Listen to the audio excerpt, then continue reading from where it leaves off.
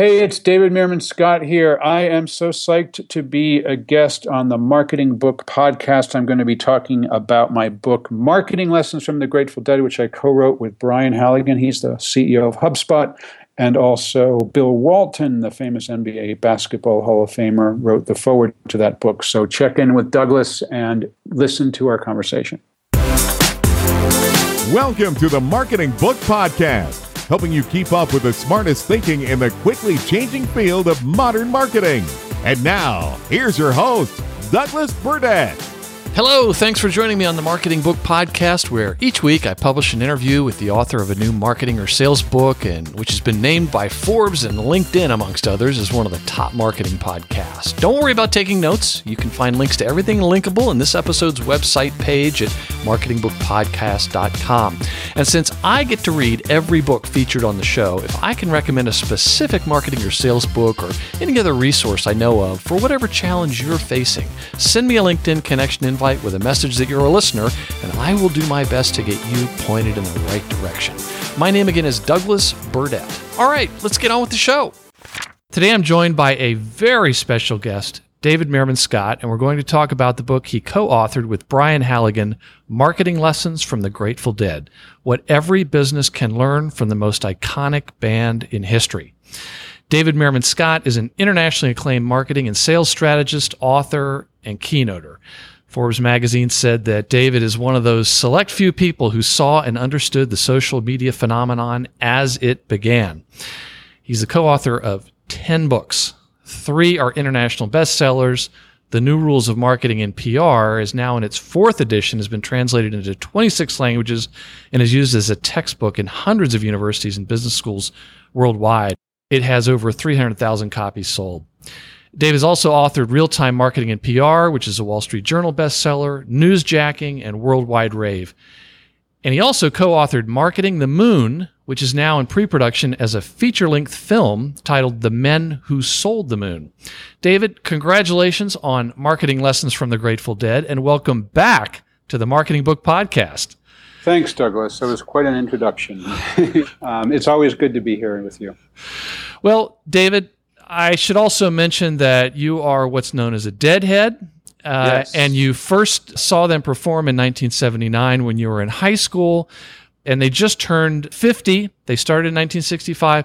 For the listener who is not familiar with the Grateful Dead, can you tell them who they are? Sure. Grateful Dead started in San Francisco, 1965, as you said, and they're a really interesting combination of rock and roll and country and jazz and just really interesting influences.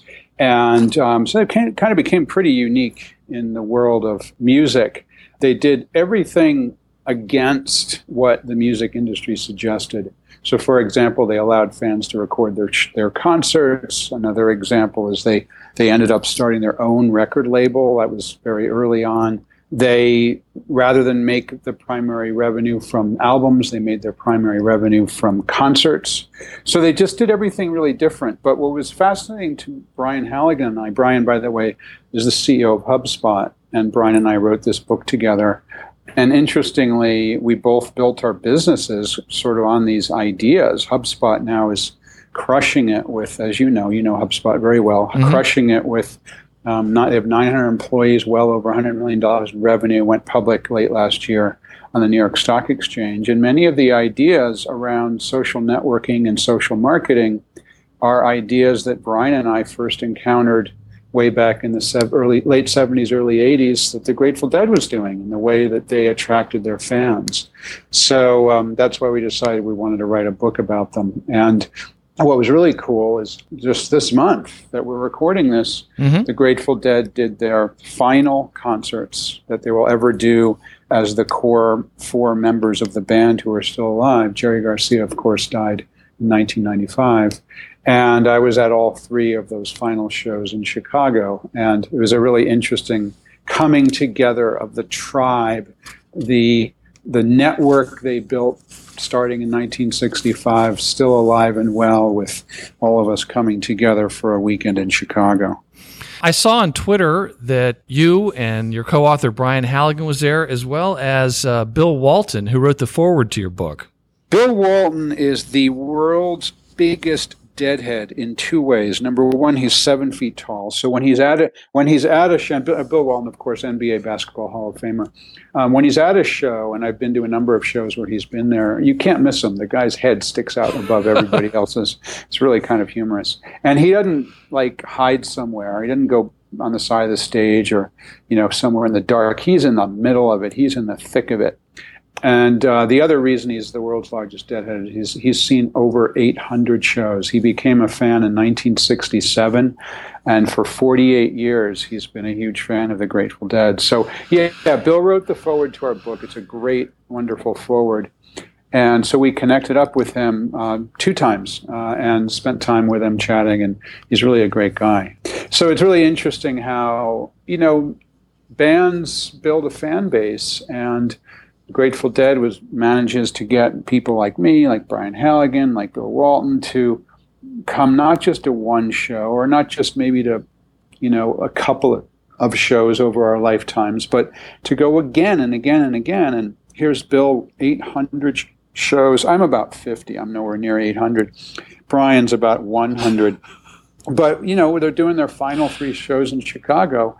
Both Bill and Brian and me went to all 3 shows, multiples, paying the steep admission fee multiple times. And this is obviously a marketing book podcast. What marketers can learn from this is that it's absolutely possible to build a following, to generate interest in your product or service using the sorts of techniques the Grateful Dead has used. And that's just the real fascinating aspect of all of this, is that we can learn from the techniques that the Grateful Dead pioneered 50 years ago.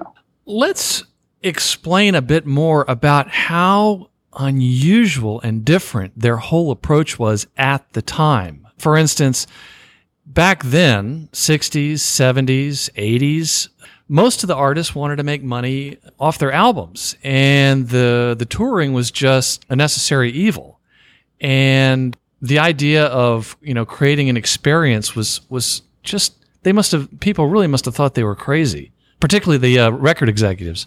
Exactly right. The model at the time was that you put out a record, that's how you made your money, and you toured around the album because you wanted to generate interest in each city so people would go buy more albums. Grateful Dead turned that completely around, decided that they were going to focus more on making money around the concerts. And they made a number of different things around that. So, for example, what most bands would do is they'd play the same set of songs every night, or a very close similarity of their set list over every night. Very similar to the album that people would have heard. Often similar to the album, and often they had to focus on the songs in the most recent album. And many bands still do the same thing. The Grateful Dead, completely different. They would play all kinds of different songs. Some of them were their originals, but some of them were also covers of other people's songs. But when I saw them in Chicago a couple of weeks ago, it was 3 shows. They didn't repeat a song. Not even over 3 days? Not even over 3 days. Wow. And remember, this is pulling together the band they haven't played in over a number of years, and pulling them together so that they did not play a song twice over the 3 different shows. That's unheard of. If you go to see the Rolling Stones, or you go to see the Who, or you go to see Pink Floyd, whatever band it is, they often will repeat songs. And one of the reasons that was so interesting was fans like me and many other of us would then say, wow, what are they going to do tomorrow night? Holy cow. Or they'd throw out a really weird cover. They'd cover Johnny Cash or something like that. And what are they going to do tomorrow night? I got to go back again. And so people were buying multiple tickets. There were quite a few people who, the deadhead phrase is get on the bus. There's quite a few people who would follow the band from city to city for over the course of an entire tour and see 30 or 40 shows over the course of 3 or 4 months. And it became sort of a lifestyle for them. Mm-hmm. So another thing that drove that, which is a really important marketing point, is that the Grateful Dead allowed fans to record the shows. So if you were in the audience, you could bring a high-end tape device to record the concerts. And again, the music industry said, you're nuts. Every other band said, no, you can't do that. Grateful Dead said, sure, why not? And, one of the things Jerry Garcia famously said is, we're going to play our music, and when we're done playing it with it, anybody who wants to can have it. So they did make a rule that you're not allowed to sell that music, but if you wanted to record it for your own use or to give away to a friend or to trade with other people, that was totally cool, and they encouraged it. Now, what that did is that got those music, in the early days, of course, it was cassette tapes, that got those tapes into the hands of people who, like, wow, what's this? This is pretty interesting. I want to check it out. And that's how I learned of the Grateful Dead. That's how Brian learned of the Grateful Dead. Many people I've spoken with over the years tell me that, they'd be in a college dorm and someone would be playing one of those tapes that somebody had recorded at one of the shows. They were playing one of those tapes in a college dorm or in a car stereo. And people would say, that's a pretty interesting band. Who are they? And get into it. Maybe then get a couple tapes of their own, get into that, and then say, well, shoot, I need to go to a show. And so the Grateful Dead, over the course of their history, many of the years that they were active, were either in the top 10 or sometimes even the number one touring act in the whole world, and certainly in the United States. They were making more money touring than any other band in many of the years that they were doing so. And so it was because of this social network that they built. And, I like to say that they built a viable social network before Mark Zuckerberg was even born. And it's really true. And many of the techniques that the Grateful Dead used were and are the techniques that we're using today in social media, giving away content, allowing people to engage with you. I mean, lots of different things, giving away one thing in order to get people interested in another thing. Those are all things that we do today in social networks online, and things that were pioneered by the Grateful Dead in the way that they built fans for their music. Mm-hmm. And when you talk about how people, record executives will say you guys are crazy to let people record your shows like that, it sounds real similar to people now saying, why should I be blogging and giving away what I think are my secret sauce? Well, I don't understand about just educating people. Can you explain the big parallel there? Well, that's exactly right. You've hit on probably the most important point, and that is that there are a lot of people who are scared to give away their stuff. They're scared because, well, gosh, if I give away my best ideas in my blog and tell people how I do things, and share my my secret formulas or whatever it might be, then people aren't going to want to do business with me because they can get my stuff for free. Now, that's certainly true that some people are just going to take and are not going to become your customer, but those people probably wouldn't be your customer anyway if they couldn't get it free. Mm-hmm. And so there's still lots and lots and lots of businesses who won't do that. I mean, lawyers won't give away free legal advice on their blog because they say people should come to me if they have a legal problem. Well, yeah, how are they going to know about you unless you educate them? They will come. They will. If they know, like, and trust you beforehand. I'll give you an example in my own world. Last year, I published a book called The New Rules of Sales and Service, and I decided to do something pretty radical with that book. What I did was I made a SlideShare called The New Rules of Selling and put it out on SlideShare. And I gave away a huge amount of the content of the book. And in fact, it was over 150 slides on SlideShare. And I was giving away the content of the book, basically. And my reasoning behind that, same thing as the Grateful Dead, is the more people exposed to my ideas, the more people who might say, well, gosh, this stuff seems pretty interesting. I want to learn more. I'm going to buy the book. Mm-hmm. Or this stuff seems pretty interesting. I want to know more about this guy. Maybe I should have him speak at my conference. And in fact, the last time I checked, there were just about 200,000 people who had viewed my SlideShare, that's a lot of people. How else can you get 200,000 people to become interested in what you do other than giving stuff away.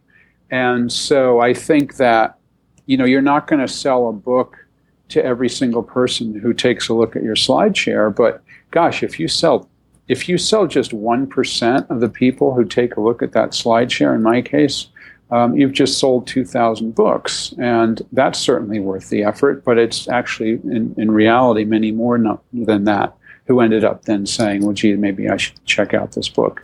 The other thing that happens, which is really interesting, also very Grateful Dead-like, is that people share it. There's thousands and thousands and thousands of people who shared links to that content through Twitter, through LinkedIn, through Facebook, through other social networks. So what that meant is I was reaching people who had never heard of me before. That's the same idea with the Grateful Dead, is that you give away your music, people trade the tapes or they play the tapes in their dorm room or whatever it might be, and then you're exposing your ideas to people who had never heard of you before. So that's a really powerful tool, because all of a sudden people who had never heard of my name, never heard of this guy, never heard of these books, is exposed to my ideas, all because I gave some ideas away. Mm-hmm. And there are lots and lots more examples in the book of some very specific things that the Grateful Dead did, like in digital marketing now, email marketing is very important, and one of the most important things there is to segment out your lists so that, different groups can get the most relevant message. And they were doing that evidently where they would go to a city, and beforehand they were sending postcards to people in that area saying, hey, we're coming. Yeah, they were really clever. In the very early 1970s, they put out an album, and then on the back of the album it said, hey, are you interested in what we're doing? Send us your name and we'll keep you informed. And that was the first time that they pulled together mailing lists. And of course, in the early days, it was postal mailing addresses, and now it's email. Pulled together lists of people that they then proactively communicated with, and it was a really interesting approach to it. The other thing that allowed them to do, and this is another thing that was completely radical at the time, completely counterintuitive, and also completely different than what every other band was doing, is they started their own ticketing office. And they actually worked out deals with the venues that they played that half or even more than half of the tickets that were sold for the event were actually sold through the Grateful Dead ticketing office, so that fans who were on their mailing list would be alerted that, hey, we're going to be doing a show. These are the particular places we're going to be doing these shows. Send in your mail order requests. And then they were getting the seats directly from the band. That did a number of things. Number one, it built that social network. It built people who were pleased to be actually connected to the band in this way. Well, shoot, how'd you get your tickets? Well, I connected with the band, and the band sent them to me. That's pretty neat. But the other thing, it did a reasonable job at thwarting scalpers, people who buy tickets and then resell them, because you had to go through a pretty big rigmarole to actually get those tickets. You had to send in your name and postal mailing order, and you could only order up to 4 tickets, and a whole bunch of rules, so that it didn't eliminate scalping, but it made it less of a problem, because it was very difficult for scalpers to get tickets that they could then resell. Mm-hmm. So one other message that is really clear for marketers these days, well, I guess 2 more that come to mind before we wrap up, is the way that they just went straight to their audience. And you can do that now with your prospective customers, but even in the comedy world, you can see these comedians now are not having to go through so many of these middlemen or gatekeepers. They're just selling directly to their fans. Absolutely. And that's happening in many, many different areas, whether it's publishing or people who act and comedians, as you said. And I think that middlemen, aggregators and whatnot are frequently being disintermediated, and that getting out and building your own fan base is a really important aspect for many different businesses. I mean, people always look at Apple as being a good example of a company, and they do many things right, but gosh, they have their Apple Store, right? They sell direct. You go in and you talk to an Apple employee and you talk to them about the products and you buy directly from the Apple store. And sure, there's other ways to buy Apple products, but, they went direct. They built a fan base that then you can buy direct from. The other thing that is becoming increasingly important for marketers is understanding the overall experience that their customers have. Rather than just a transaction, it's much more about the experience from soup to nuts. Even if it's Amazon, the experience they engineer for you is a very good one. And that's what the Grateful Dead did, where for them, it was very much about the experience, and they poured a lot of money into making sure that they had a great experience, like with their sound system and all the R&D they did. Well, yeah, they were huge pioneers. They spent a fortune on sound systems. They had their own sound system at a time when most bands would just rent sound systems from city to city. They built their own. They, in many cases, had to invent new things. For example, they had a weird kind of sound conditioning device that they actually had to work with NASA to develop, and it cost them $200,000 in the 1970s, which is a huge amount of money for a band to spend. When I saw them a couple of weeks ago, it was the best sound system I've ever heard in an outdoor venue. It was absolutely fantastic. I was actually a little worried because the shows were at Soldier Field in Chicago. It's a football stadium. Holds 70,000 people for a show. In fact, they broke the record for Soldier Field, most people for any event. Had you ever been to a show of theirs in such a big venue? I had not. I had been to more arena shows. I'd never been to an outdoor stadium show. In fact, I started seeing them early on, so I actually saw them play some theaters, which was pretty cool. Now that I outgrew that sort of thing a long time ago. But anyway, I was worried that I wouldn't be able to hear very well. I was I wouldn't be very good. I'd be hearing people talking next to me and whatnot. But the sound system was phenomenal. They spent more money than they had to on sound. They contracted with a video producer to make custom videos and custom photographs that were displayed throughout the show. And this one is remarkable to me. They commissioned an artist, a musical artist, to create an original score of music that was played before the show, after the show, and during the set break. Grateful Dead famously plays two sets. They play an hour and a half or so, take a 1 hour break, and then come back and play another hour and a half. And very unusual at the time for any band to do that. Most people would just come out, play their songs, and then leave. The Grateful Dead took a set break. So the music that they contracted ended up being played in Chicago before, during the set break, and then after the show. And again, money they didn't have to spend, but it was a huge experiential bonus. And one more final thing that I just thought was remarkable. As everybody walked into the first show of the final three shows on Friday night, all 70,000 of us were handed a red rose. And the red roses feature prominently in Grateful Dead artwork over the years. And to spend the money required to give every single person who walked into the venue a red rose. I mean, how in the world they find that many red roses to begin with? And I saw in your blog that even some of the Chicago police had red roses. Yeah. The red roses made themselves all around, all over the place. I could go on and on and on with the experience. The ushers and the security people all were wearing tie-dye, custom-made tie-dye shirts. I mean, gosh, they didn't have to do that, but they did, and it made the experience that much better. Yeah. And you're involved with the Grateful Dead archive at UC Santa Cruz still? Yeah, I am. I'm on the digital board of advisors of the Grateful Dead archive at University of California at Santa Cruz, and they actually ran a fantastic exhibit at the museum. It's located right across the street from Soldier Field, which was fantastic. So I had a chance to see some of the archive material, and I'd been to the archive before, but hadn't been for a couple of years, so it was nice to see that. Yeah. One of the things the Grateful Dead does is give back to the community, so I figure I needed to give back. We donated 25% of our royalties to the archive. That's right.